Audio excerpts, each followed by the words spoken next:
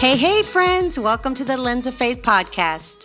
I was recently invited to be a guest on the Solomon's Knot podcast. They're a campus ministry that reaches out to college age and young adults. I wanted to share this conversation that Jason and I had regarding morality, gender, divine appointments, culture. We covered a variety of topics centered around holy living and living a life according to God's standards. I pray that this message encourages you. All right, guys, I got a great guest on today. Normally we have just students, or we get professors and various disciplines academically, but I really wanted to get a voice on the show to really talk and to speak into issues in the culture. And I could not think of a better person. She has just got literally a thumb on what is happening in the culture and the world. And I think she is just so great at taking even some of those theological and just practical aspects and bringing them together and just presenting in a very clear way what's going on in the cultural zeitgeist that we are in the midst of. So without further ado, I'm going to introduce my friend Leah from Lens of Faith Ministry.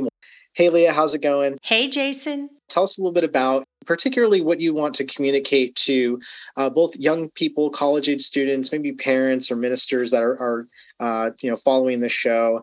I really believe that who we are created, our talents, our gifts, even how we look, our age, the time that we were born and the age that we're born in, the year that we were born, it's all for a purpose for such a time as this, right? You are the second woman I've interviewed, and already there's like a shift happening with the kinds of conversations and personalities and the different sources of wisdom that I'm kind of getting in that I think are going to be relevant for this conversation. And I'm just really excited. Unpack a little bit more on maybe some of the challenges that you're seeing in the culture, whether it's between young people. I know you've done talks in your podcast targeting issues, whether it's just social media usage or suicide statistics, things like that. And I think just recently you did a podcast on just the whole cancel culture and LGBTQ stuff and some of the deceptions there and some of the struggles there. So this was interesting. There's kind of a couple books I really wanted to tease out. One of them is called Irreversible Damage, The Transgender Craze Seducing Our Daughters by Abigail Schreier. I'm not going to get into like all the nitty gritty here, but she was I think a New York Times best-selling author. She really unpacked a lot of this. And essentially what she said is, and this is a quote from one of her books, she said, "For these girls, trans identification offers freedom from anxiety's relentless pursuit. It satisfies the deepest need for acceptance, the thrill of transgression, and the seductive lift of belonging." Tons to unpack there. I was just curious, has this conversation come up a lot in some of the communities you've been in? And what are maybe some of those themes that I think is really sticking out that's maybe relevant for the conversation that we're having? I didn't grow up with social media. So for me, a lot of things are shocking. I'll just tell you that, where the young people now, if you're in your 20s, and even, when you're in your teens right now, all is social media. And so the enemy has really used this culture that is addicted to social media to bring a spirit of confusion and to really mess with identity and give identity crisis to young people and targeting the children, right? Not coming after the ones that are in their late 30s and 40s and, they're already set in their ways and they have their own mindset. He's targeting the ones that are in this culture. I call it a death culture that we live in right now. Yeah. Where growing up, I don't remember suicides like you see now, just left and right.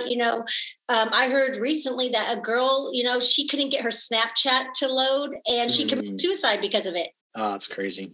Yeah. Something super small and really, pointless. Yeah. The enemy is using the smallest things to target life, to target identity, to target purpose, because if the enemy can get your identity, then he can rob you of your purpose. Yeah. Then you're going to be useless for his kingdom and you're going to live defeated the rest of your life. Right. And that's his goal. Right. So with that type of culture, young people, they feel lost, they don't know what their place is in this world.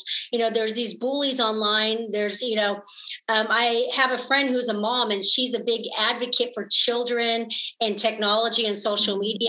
Just recently, she made up an account, pretending she was a 15-year-old to see what would happen. And she said instantly she had two, pedophiles send her messages, soliciting her, thinking that she, sending false photos. And she also got ads that said that, you're too fat, how to lose weight. All those things were targeted to her within like the first day of her creating an account as a 15-year-old.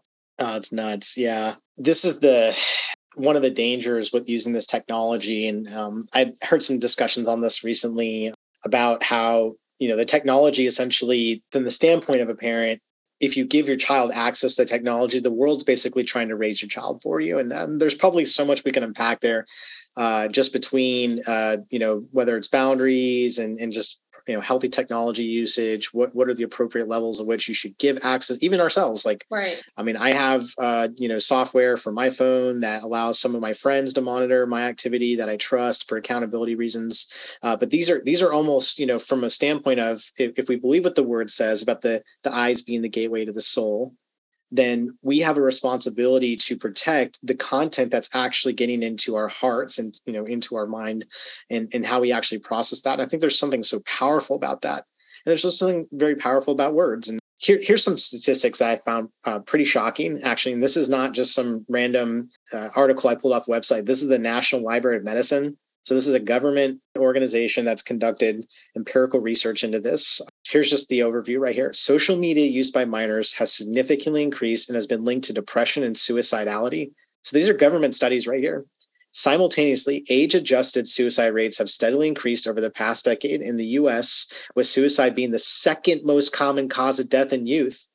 I don't know what the first one is, probably depression or drug addictions or overdose. So the second most common cause. Hence, the increase in suicide rate parallels the simultaneous increase in social media usage. There is a direct correlation here. How much so? In addition, the rate of non-suicidal self-injury ranges between 14 and 21% among youth. Okay, so look, the evidence is pointing to a correlation between increased social media usage and depression leading to suicide, gender dysmorphia, all these things. So how do we then properly engage with the technology?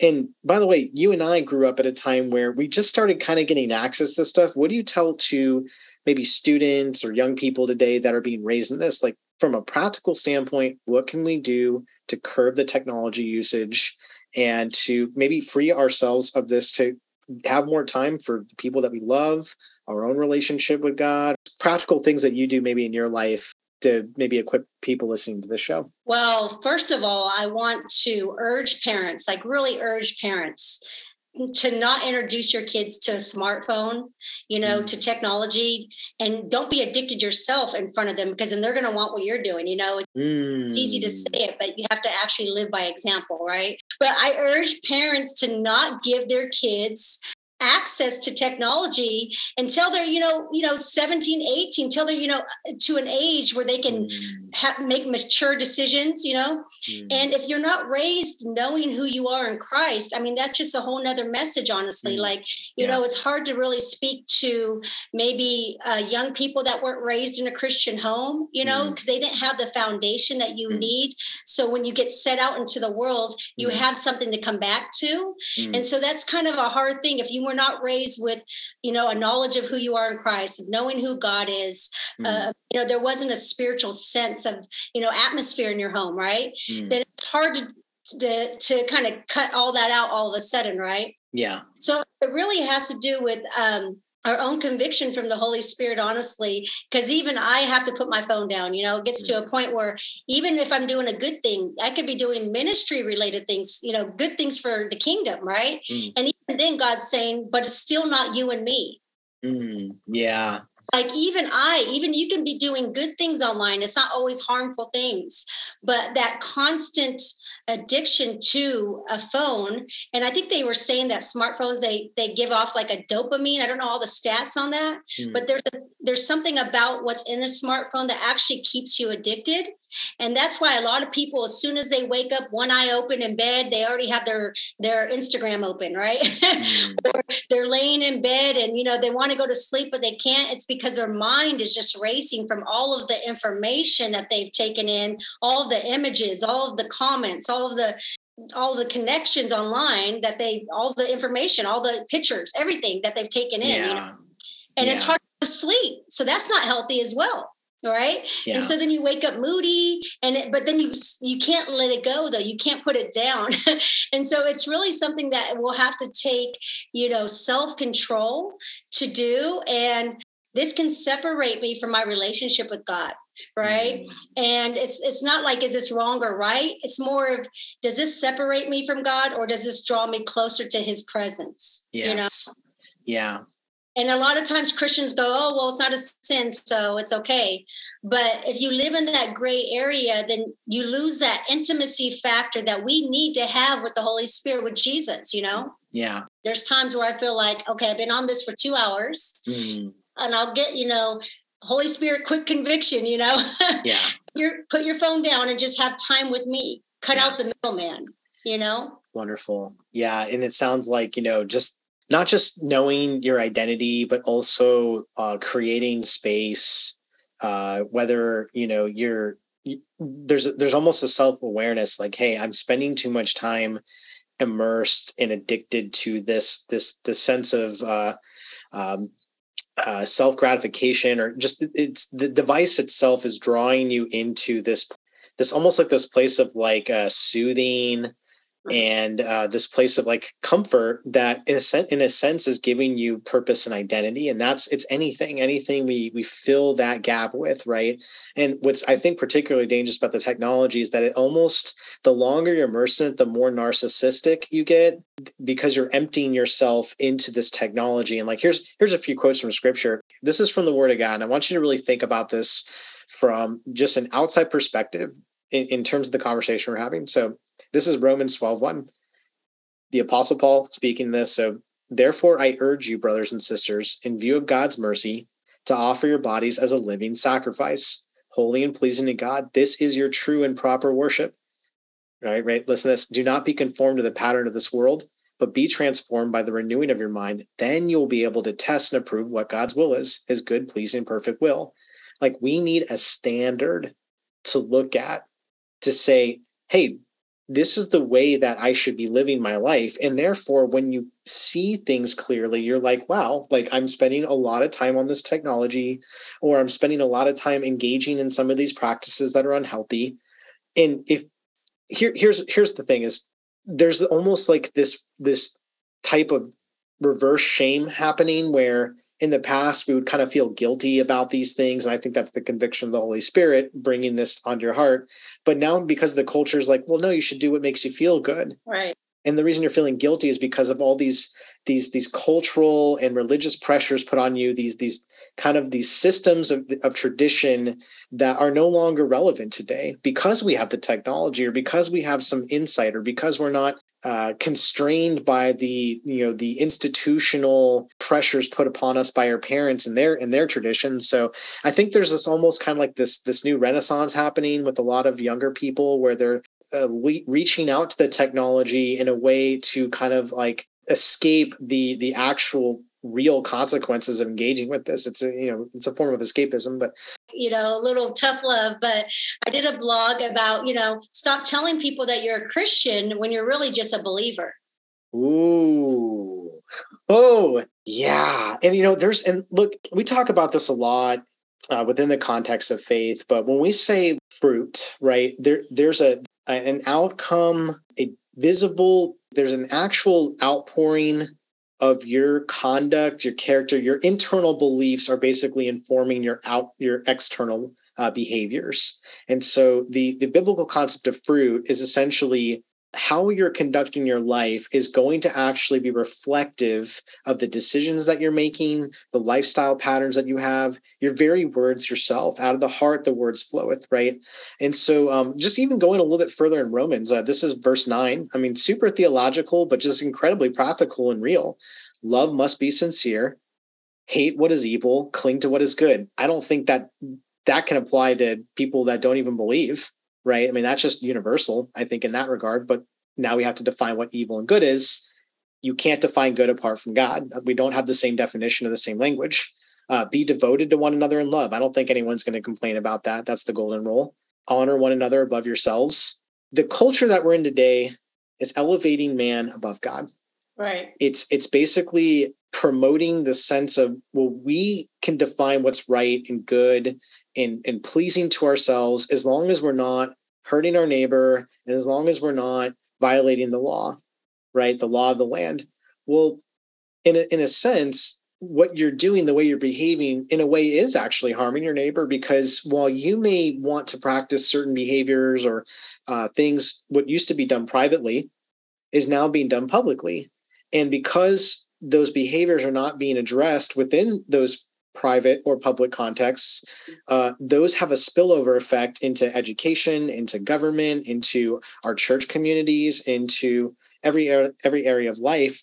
And now what's happening is, as us as the church, or us as people that conform our lives to God's word, we're now having to interact in the same space. And so I think what you're seeing more so is you're seeing how in the parable of the separates the wheat from the tares, but he's separating the goats from the sheep. Oh yeah. Yeah. He's definitely doing that right now, especially, we just had one of the largest overturns in law in my lifetime, right? Wow. Yeah. Roe v. Wade. Mm-hmm. Yeah. Roe versus Wade, right? Mm-hmm. And you would expect, I have an account where all I follow is ministers and leaders, pastors, musicians, right? I mean, these are like really popular people of influence. Mm-hmm. And I'm telling you, Jason, to see like 10% of the people posting. Yeah, very few people responding to that. And I think that you're right. Like, what would you think is the reason for that? I believe it's fear of man, it's people pleasing, and then even to go to a next level, which is so sad. Some of these pastors actually don't even think abortion is wrong. The devil has deceived them. If you don't think that the murder of the innocent is wrong, then you obviously don't read your Bible. And dare I say, you don't know the heart of God. Yeah, yeah. Kind of just going with the conversation here, we're talking a lot about issues of morality. And I think that for this conversation, we're probably not going to unpack all the different, philosophical and theological vantage points we can take and why we're kind of experiencing this in the culture. I think we can clearly see there's something wrong. But I think that I kind of want to take this in a different direction. I'd heard an interview with this author. I think it was like a podcast he had done. And his book, I'll drop some links in the show notes, but his book is called Seculosity: How Career, Parenting, Technology, Food, Politics, and Romance Became Our New Religion and What to Do About it. And basically the premise is, I'll actually read this. I thought it was really neat. He says, at the heart of our current moment lies a universal yearning not to be happy or respected so much as enough, what religions call righteous. To fill the void left by religion, we look to all sorts of everyday activities, from eating and parenting to dating and voting, for the meaning once provided on Sunday morning. Seculosity, I was talking about the book here. There's a lot to unpack here, but there's almost like this underlying morality to how people live out their lives. And I'll give you an example. Like when the keto diet came out, it's like, oh, you're not doing the keto diet. Oh, or if you're eating certain things, if you're like embracing some kind of workout regime, and you see this on social media a lot, but gosh, it's like, people always want to kind of straighten you out and tell you what is more important. And there's this one-upping effect. Do you see this a lot on Instagram or in the social media space? Help me. About comparison. Yeah, comparison. That's right. Comparison culture, right? Right. Isn't that a form of cancel culture to a certain degree? You're essentially limiting out people based on their behaviors or certain mindsets. Or when we talk about morality from the context of our faith, we're rooting this in the personal attributes, the character of Christ, the fruit of the Spirit, and even just wisdom, from whether it's Old Testament, New Testament. But it seems like the beast system has its own form of morality where it's comparison, it's canceling other people, it's works-based righteousness. Help us kind of demystify some of this, or at least help bring some of this to light. And what do you see from your perspective as you engage people in the culture? Well, I can tell you it stems from government. It stems from media, right? Like we were saying, I didn't grow up with, the suicides, the school shootings, the social media, all that has taken its toll on young people, right? And then you're like, oh, let's get rid of police, right? No respect for authority, right? You see the violence has increased. You see so much that is happening in our world, just craziness. Then you have a pandemic on top of it. Then you have, it's just, inflation, it's all just kind of like piled on. And it really starts to affect, your mind. It affects how you see the world. It affects, what you think of the world, right? And so the lack of morality in our country, with our leaders in government, with the media, right, affect how you think morality should be. If you don't have a firm foundation in Christ where you're reading your word and you're living the 10 commandments out, right? If you're not, living in this biblical, walk, you're going to kind of just go with whatever the culture's telling you is the norm. The enemy is getting bolder and louder. Good, evil, and what's evil, good, right? Yeah. And if you don't have a firm foundation in Christ, if you are not, if the Bible is not your firm foundation, if your identity is not in Christ, then you're going to be easily swayed to the left or to the right. Yeah. Yeah. When people say, well, I don't want to hurt my neighbor, like just be good to people. You see the slogans all the time. This is the morality of the world. Just be kind, be good to people, what's the other one I see all the time? Good vibes, right? And by the way, these are more Eastern in nature. There's some mystical aspects to this teaching.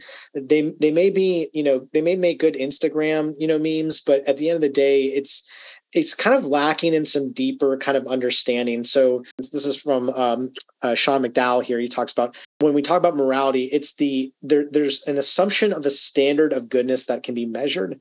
And so what people do is they'll basically make comparisons against what is actually good in their eyes, this influencer, this government body, their own sources of insight and wisdom, even borrowing from aspects of, conservatism or Christianity or things that are just historical traditions, the laws that we have. But here's an extreme case. If you were to compare yourself to someone like Hitler, well, I'm pretty good compared to him. Right. I'm good compared to this murder on death row, the people that shot up the schools. But here's the thing is that those people also thought they were doing what's right in their eyes. And I remember just recently engaged with a student on NC State, probably about a few months ago. And I just, every now and again, I'll engage with the college student and I'll bring up this topic of morality. And this, I remember this one student said, well, I'm good. Essentially, he boiled it down to like this is, well, what's good? Why can't I be good apart from God? So I mentioned, well, hey, what about Adolf Hitler? What about Karl Marx? And what about, Joseph Stalin? Oh, well, we're all like Hitlers. Just the kind of conversation. It was like, so there's no standard at which we measure what is good and evil. How do we actually know what is right from wrong? It's almost like the way that they, gauge what's good and evil is, would I go to jail for this? Is this a crime? Ooh, okay.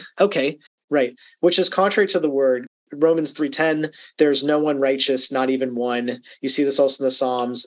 No one does good, Because we have a different standard. We are supposed to live by a holy standard that, what's good to us is what looks like Jesus, right? So that's supposed to be the standard that we live by.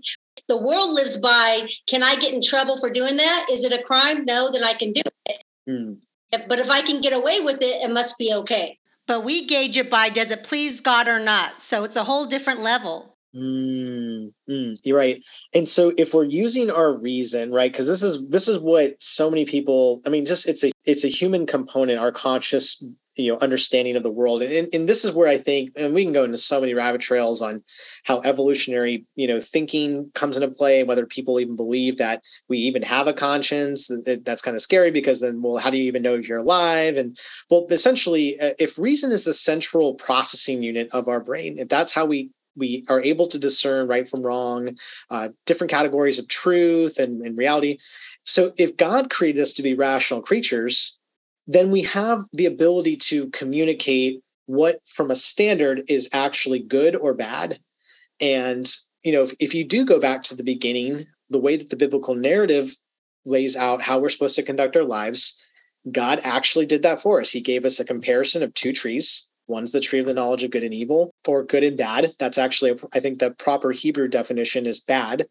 And then the other one is the tree of life, right? Well, God says, do not eat from the tree that's in the garden of the good and evil, right? Because good and bad. Satan then introduces his own belief system in there. And that's where we get jacked up, because essentially what Satan does, go back to Genesis 3, he basically tempts Eve, who then tempts Adam. Do you have a response to that? Along the lines of what is good and evil, right? What's moral and what's not. Jason, the truth is, it's sad, but the majority of Christians at this point, because they're not reading their Bible, because they're not, they don't really know their Bible, they really don't even know what's wrong anymore. They don't even know what sin is anymore, to be honest. They take in so much of, the world, the TV, godless entertainment, music, everything that this world has to offer, social media.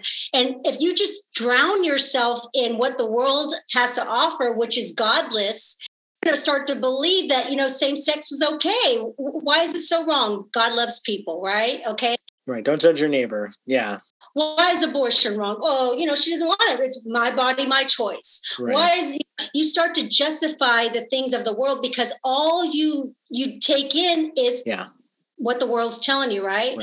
So that's why I really challenge believers to start to really dive in, not like, an hour at church on Sunday. I'm talking about Monday through Sunday, to read your Bible every day, make it a priority. You always have time. I remember when I worked in the corporate world and I would have a lunch break, I would go in my car and open up my Bible in my car. Yeah. So there you can, you always make time for what you want to do, Yeah. I really believe that the Holy Spirit was revealing to me, why the church has been so silent on important issues and just standing up for righteousness, standing, against sin, speaking out against sin, things like that. It's really because the standard is so low in the church right now. Yeah. Like they don't even know, is it really sin? Yeah. Is it really wrong? Because, all they do is take in Netflix and movies and music and the news and, everything's secular, right? And so they start to believe it transforms us. And that's why the Bible says, like you said earlier, be transformed by the renewing of your mind, which is in the Word of God, right? Yeah. Because if you're not, then you're just going to, be easily swayed. And unfortunately, this is another topic, but when the end times come, right, and the enemy comes to deceive you, what's going to happen to you if you can't stand up now? How are you going to stand up then? Yeah. Always be prepared to give a defense for the reason why you believe. I did multiple episodes on hell, but I never really got on the aspect of judgment. And, when we're talking about, the church being the kind of the moral standard at which societies and civilizations should compare against, there's a building up into our faith that is supposed to be done over the course of seasons. Essentially, it's a hospital for sinners, but another vantage point to look at is it is also a place filled with glory. There's a clear distinction between followers of Christ, servants of Christ, almost the Christian culture around, because the people being burned at the stake were not just people that were conforming to the norms, the cultural and social norms of the time. They were people that are living radically different. They were sharing the gospel. They were not recanting from their faith when challenged or persecuted. They were upholding to the doctrines, the sacred mysteries of the faith, which were kept from the people.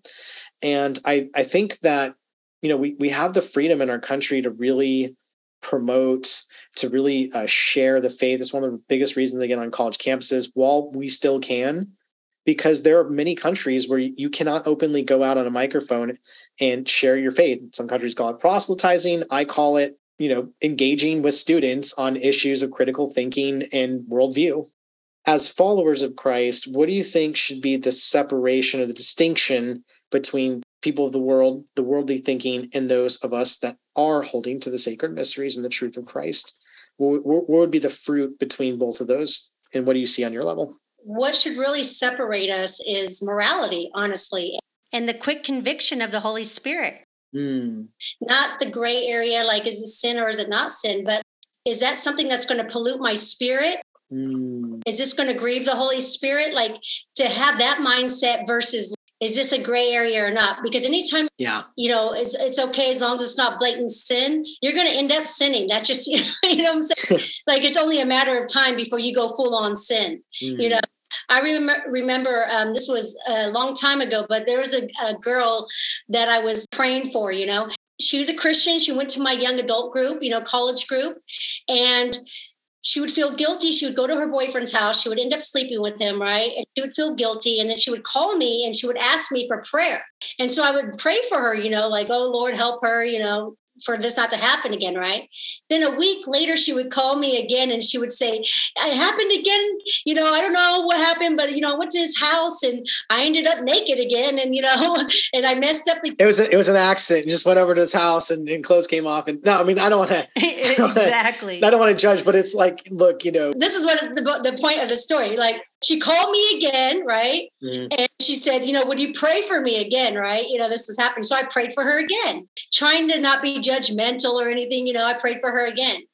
But I'm telling you, Jason, the third time she called me, she asked me, she said she ended up, sleeping with him again. At that point, I had to tell her, I said, girl, you don't need prayer. You need boundaries. Wow. Yeah, no, it's. And do you know that he stopped talking to me after that, and she basically wanted nothing to do with me because of that. Because that's what I'm trying to tell you. Like, people want to justify their sin and they want to hang out with people that will not remind them that they're living in sin, right? Wow. Yeah. Sometimes, like-minded are attracted to like-minded. Oh, you're compromising, so am I. You're sleeping with your boyfriend, you're getting drunk, you're foul mouth, you're watching all these shows, naked dating or whatever's out there now, oh, okay. So then they don't feel guilty, they don't feel convicted. But the truth is, you want to hang out with people that actually keep you accountable, No, it's, I think you're hitting on so many, and this is exactly why I wanted, to interview you, because I know you have just a really raw and very just deliberate way of communicating truth. And, look, the whole idea of the show is, we're trying to get after wisdom here. And I think more often than not, a lot of the wisdom and advice and information is so like practical and common sense that it doesn't require deep theological treatise or a major philosophical, unpacking. It's really simple. Like, your sinful condition of your heart led you to act out in an unhealthy, destructive way. And you're looking for some kind of moral cleansing or justification for your behavior. And here's what I think is the key is the word does say to confess to one another, so that there's an aspect of which we bear each other's burdens, but that other person is not responsible for your salvation. We have one Lord, one Savior. And I think as a church, as a body of Christ, that's when we have the opportunity to come together. And instead of judging one another, we sharpen one another. It's not that we put up with sin. I heard this as very practical advice about how to engage with people, both within the context of our faith and outside. Here's something. When we come across people with different beliefs, different lifestyles, different worldviews, a very practical way I heard that just to engage or just to kind of safeguard your heart, just say, I don't agree with that. As simple as that. Like, oh, that's really interesting. Well, I don't agree with that. But instead of saying like, I respect the right, because I don't respect sin, but I do understand that the person is in a process and a journey. And by the way, I've learned this in patterns in my own life that, we don't judge, but there's kind of differences in the way that I think as followers of Christ, as brothers and sisters in faith, that we kind of approach one another, because we know that there's one true God and one Lord, that there is this grace to kind of correct your neighbor. But on the outside, to people that don't know that, I would just say in those cases, doing that from a position of love, where, hey, if it's one thing to be like, well, I disagree with that Twitter rant or, social media craze, hashtag share, whatever, that's probably not so productive, and actually is probably really damaging. But it's another thing to say, I disagree with that, but I definitely want to encourage you to, pursue truth and pursue righteousness. And by the way, look, if you ever want to meet for coffee, like, my door's open. Right. But, I would say that type of thinking is not something I agree with. And I think that maybe you should really, consider, learning a little bit more about that before you just share what you feel, because feelings don't exactly, always compare to reality. Well, when God told me, Jason, this changed everything for me, because you do have to have a heart of love. anytime I say anything, even if it's tough love and it, convicts you and, it's hard to hear, it's really always coming from a humble, pure heart of love. Like, I really want you to be all that God's called you to be, right? It doesn't come from a judgmental, self-righteous, prideful heart. Like you were saying, like, it's really a case by case basis. Like, I love the lost and the broken, and I wouldn't probably speak like holy truth to them, right? Yeah. Because they're not even walking with God, right? Yeah. I pray for divine appointments every day. There's times I hug people in a grocery store that aren't saved, and I love on them, and they can feel, they tell me, like, I feel your love, I feel your joy, right? So it's really a case by case basis. Like, I really want to be Christ-like, and Christ is the lion and the lamb. Yeah. So sometimes I know I'm supposed to speak out against injustice, call out sin like a fierce lion. And then there's other times I'll hold the broken in my arms and love on them like the lamb. Jesus calls us to be like him, and he was justice and grace. He wasn't one or the other. Yeah, that's such so refreshing to hear that. I very much sometimes feel like I can be, honestly, pretty harsh, but more deliberate, and sometimes like not considering the other person. I think, the word does say we need to season our words with salt, and we need to be the light of the world. And, and there's some times where, where words fail our actions, like going up and letting that person know that, you care for them. And, I mean, complete strangers sometimes that, you're having conversations with. And I think often I've learned this recently is, when you see someone that has a differing religious or worldview perspective than you do, I think one of a practical way is just asking them why that's meaningful to them, and kind of letting them open up a little bit, and then from that asking questions to kind of really get them. I think there's ways to do apologetics without having to really kind of correct or really kind of try to draw out all the negatives there, and asking them kind of, deeper questions that may just get them really confused. I think the practical, from just the position of listening and approaching them where they're at, and then demonstrating the love. It's one thing to kind of do the act, but we have to also speak the truth. Otherwise we're kind of letting them get off with the lie. And well, that's why it's so important that you desire discernment and ask God for discernment. No two people are alike, right? You might go outside, you might be on an errand, and you run into someone that's not a believer. They just need the compassion of Jesus, right? Then you might be with a Christian who's justifying their sin, and they need the hard truth. Yeah. But I don't want it to ever come from my own flesh, right? Or my own motive, right? The Holy Spirit really has to kind of light something up in me to do something, I know it's him, and it comes from a pure place. And so, but I do want to be obedient. If he tells me to say something, I'm going to say it. Yeah. If he tells me to shut my mouth, I'm going to shut my mouth. Right. Right. The fact that we do gain or lose in this life isn't the ultimate goal or aim. If we become very influential in certain spheres, or if we, are meeting success, there's almost like this, well, I'm not doing it right because none of these things are happening. My relationships are falling apart. I'm still single, and later in my life when a lot of my friends are married, or, how come I didn't get the breakthrough, or how come, I listened to this message, this prosperity message, and I didn't get the healing that I thought I would get. My family members died. I mean, there's not enough time under the sun to really unpack a lot of that. Far too many Christians treat God, treat Jesus like a Santa Jesus. I call him a Santa Jesus. Yeah. Why didn't I get from you, God? Why didn't you give me what I asked you for? And it's like he's replying saying, why don't you give me what I'm asking you for, which is your heart? Right.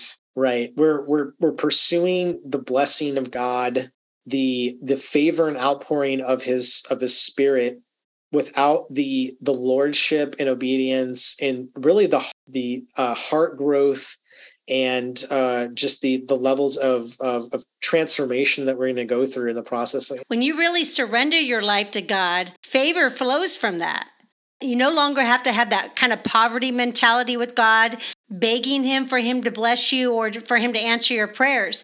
And when we live a devoted, surrendered life to him, then there's no longer that striving, that anxiety, that worry. And there's also another level of trust where you trust that if God does not give you what you're asking him for, then his ways really are perfect, and they're way better than ours. His timing is perfect, like the Bible says. And there's that trust factor that Well, I guess I wasn't supposed to have it, or God has a greater reason on why I don't have it. There's no resentment that comes from that. Yeah, that's amazing. I mean, there's so much there to unpack.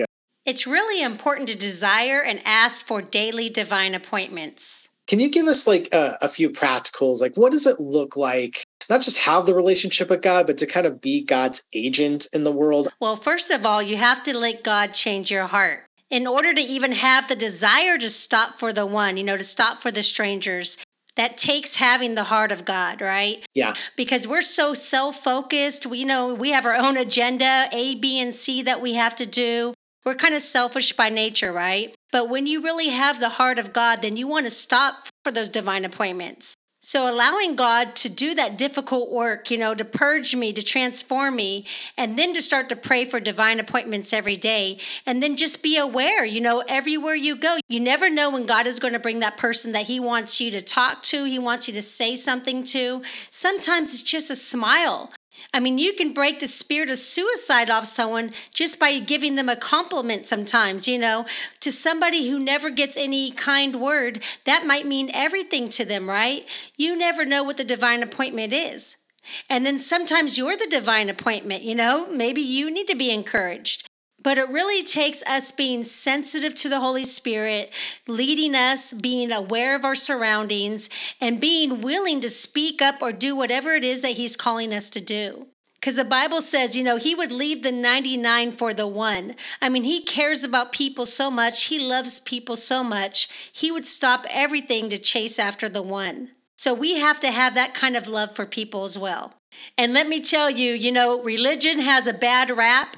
People don't like religion, but Jesus is so attractive.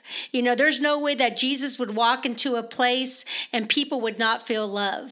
And we are called as Christians to be carriers of his love. When you're really spirit-filled and you're carrying the aroma of love that comes from Jesus himself, people know that there's something different about you before you even open up your mouth, because you carry his presence. And we should be the ones carrying the life-changing presence of Jesus into this dying and lost world. Yes. No, that's so good. The perspective of that, and it's so good. Jesus noticed people and it wrecked them. Right. I mean, the woman at the well just kind of really sticks out. But even people that just kind of like broke through the crowds just to touch his garment, and he stopped what he was doing just to acknowledge that person. There's a lifestyle component to this that I think also is very tangible, like you practicing the presence of God, right? Right. Holy Spirit inside of me is basically pruning me and refining me to be more like Jesus. Right. Everybody's going to express that differently in their life, but what it should look like, if you really want to see if someone truly is following, you have to know the Word of God. You have to know what right looks like.